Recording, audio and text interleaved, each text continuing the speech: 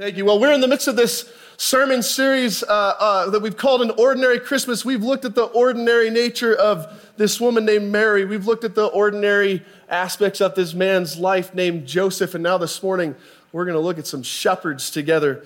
I want to invite you to turn your Bibles, if you would, to Luke's Gospel, chapter 2.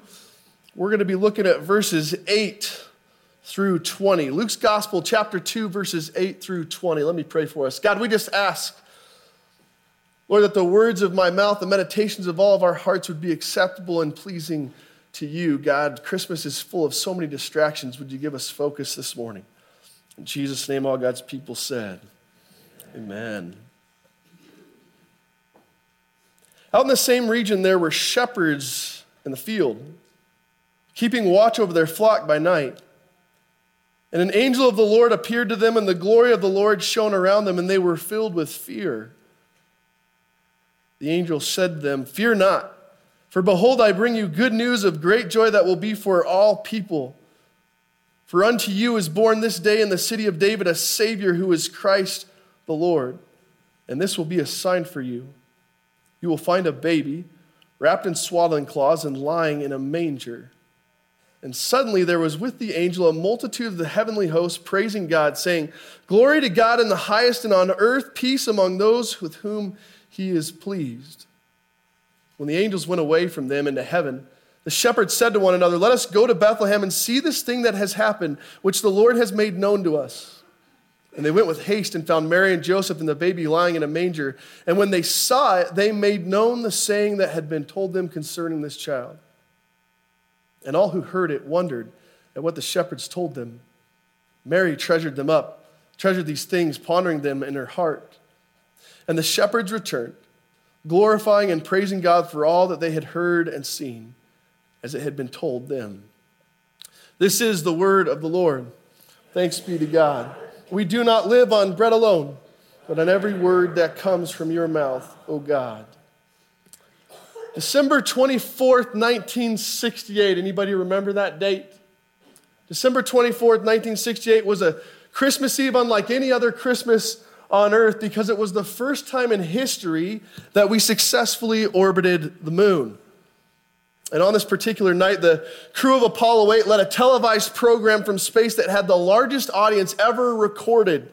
Millions of people tuned in to experience the wonder of this moment as these three men, Frank Borman, Jim Lovell, and Bill Anders, had done the impossible. NASA somehow patched these astronauts into the airwaves across the world, and as they made their announcement, the masses clung to every word. As part of the broadcast, every man took a turn, explaining to the best of their ability the lunar sunrise that was unfolding in front of them. And as they painted these pictures of a foreign world that had never been seen before by the naked eye, it seemed as though everything stopped. They wrapped up their broadcast looking back at Earth, and Anders said, "We have a message for our friends back home." He said, "In the beginning, God created the heavens and the earth, and God said, 'Let there be light.' And there was light. And God divided the light from the darkness." And then Lovell took over. He said, "And God called the light day, and the darkness he called night." And then Borman took the mic. And God said, "Let the waters of the heavens be gathered together in one place, and let the dry land appear." And it was so. No one had ever heard of those words from such a unique perspective.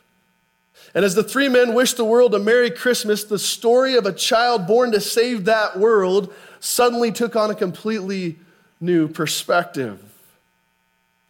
Let me ask you, though, just food for thought. What if the news stations had decided to broadcast this famous announcement from the local bar down the street?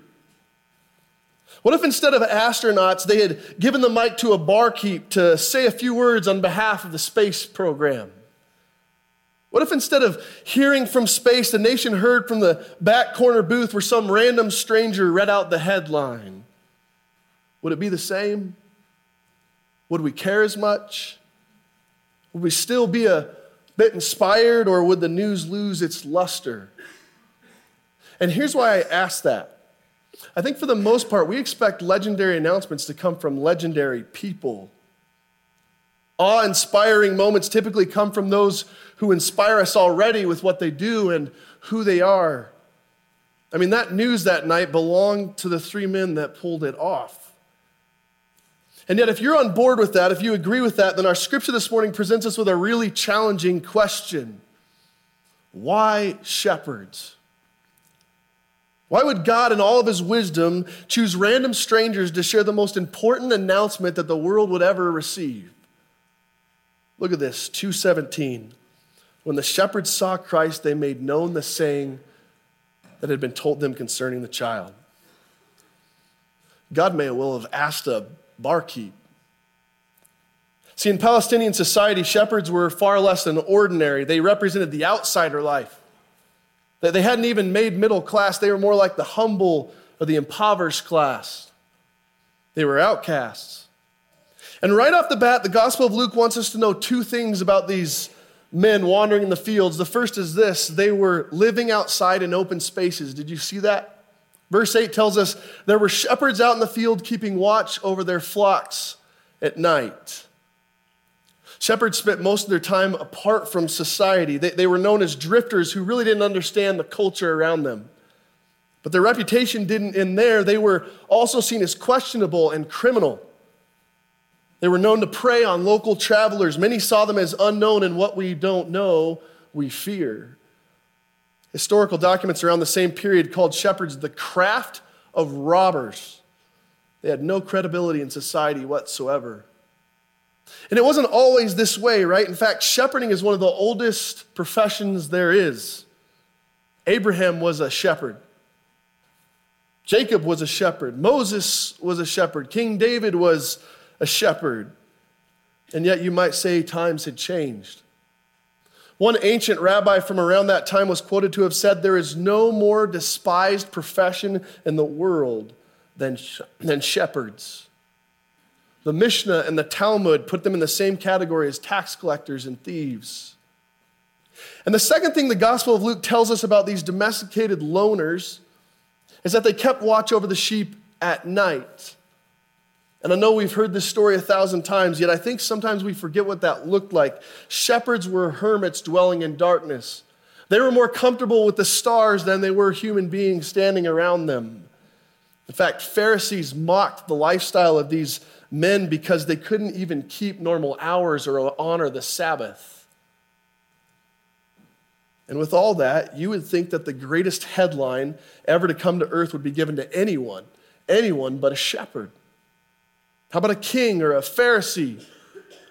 How about a Roman guard or a governor?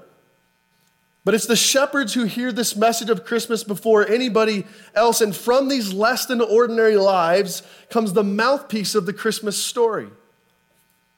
It was quite literally a fulfillment of Isaiah in chapter 61 when he foretold of a good news proclaimed to the poor. So God's word tells us the shepherds ran to Bethlehem, as in they made haste. They sprinted, they left everything behind, their livelihoods, everything they knew, because they were promised something. The angel said, "This will be a sign to you. You will find a baby wrapped in swaddling cloths lying in a manger." And there was Mary and Joseph and a baby boy, just as the angel had said. And the same guys who a local court won't even view as witnesses are the first to speak the greatest news the world ever knew. God's word says they made it known. Now let's just pretend for a minute that this is the first time we've heard this story. With all that context, let's suppose that we don't really know how this ends. How would you see this playing out? Because if the Apollo mission broadcast from a local bar suddenly lost all of its luster, then how does a rural shepherd in the midst of first century Palestine pull this off? Anybody remember the boy who cried wolf? Anyone? I'm gonna make us suffer through the story again, so humor me for a minute. A shepherd boy sits on a hillside with his flock, and he's lonely, so for fun he screams out, "Wolf!" The villagers, they hear his cry, so they come running with pitchforks and torches ready to get it done. But what happens? There's nobody there. There's no wolf. So they scold him with a warning. They head back home. But the second night rolls in. The boy can't help himself.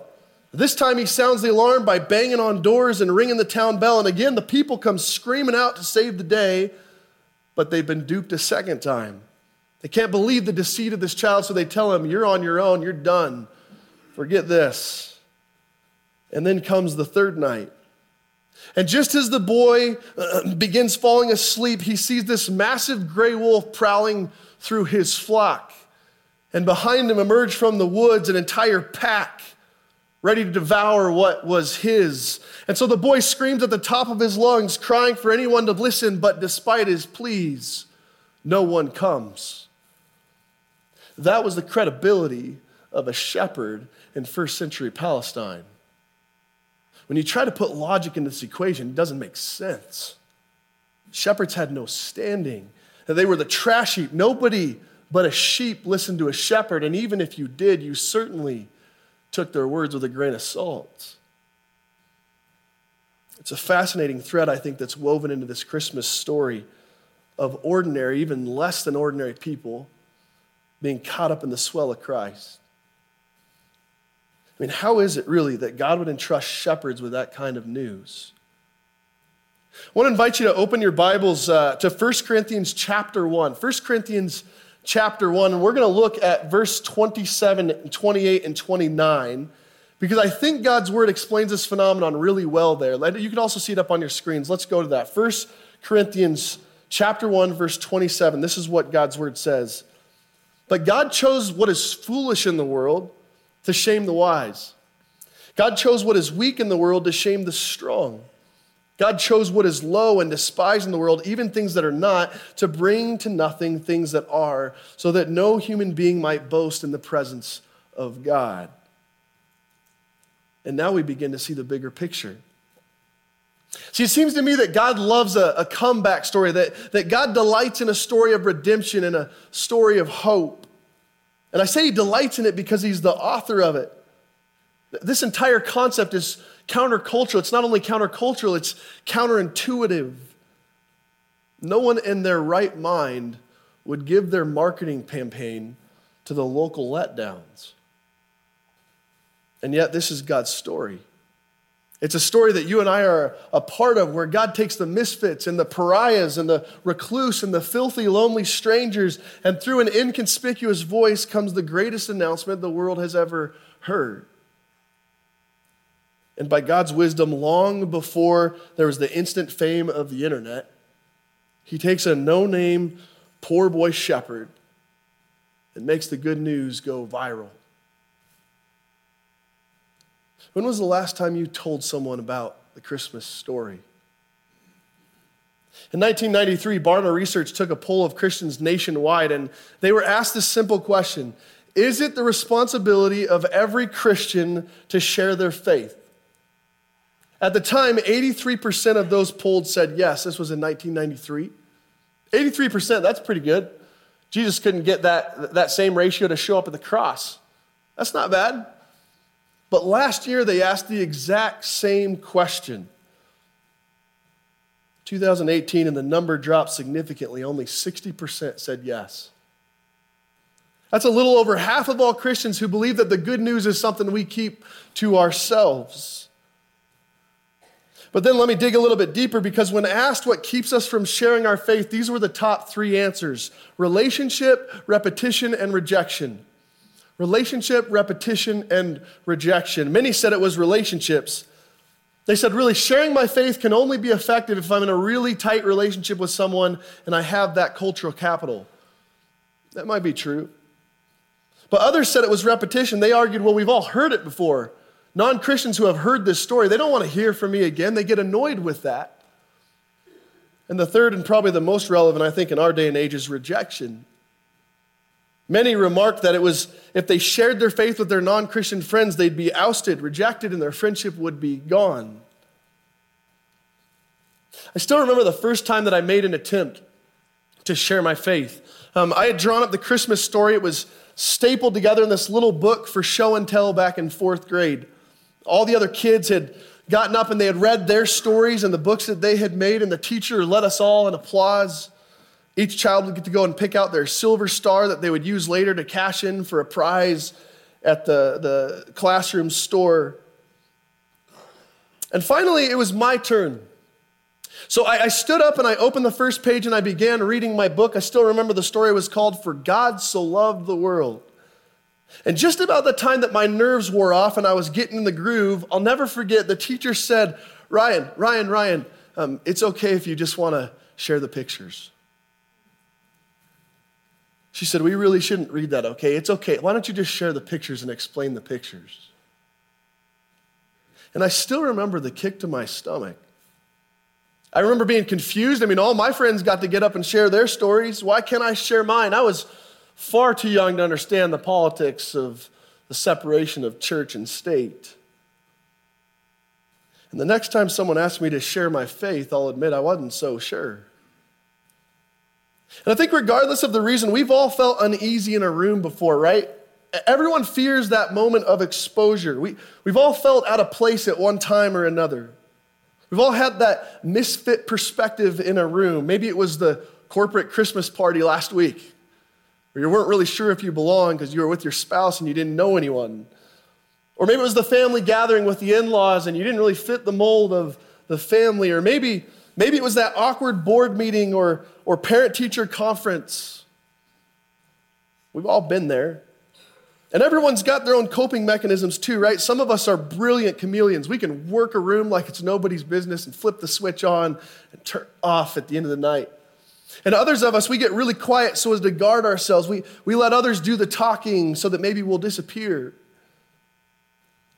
But what about when it comes to our faith? Are we willing to be that person in the room who becomes the outcast, who by our faith will automatically not fit the Christmas mold? And when they saw it, they made it known. You have to wonder, and I'm just guessing here, but did the shepherds really realize how out of place they looked? Like, have you ever thought about this? How do strangers show up in the labor and delivery room? How does that work? Do you think they had the self-awareness to understand that no one would find their story credible? Did they know the reputation that they were walking into the room with that came with their livelihood? We're not told their inner dialogue, but here's what I love about the Christmas story. It seems to me that the shepherds didn't care.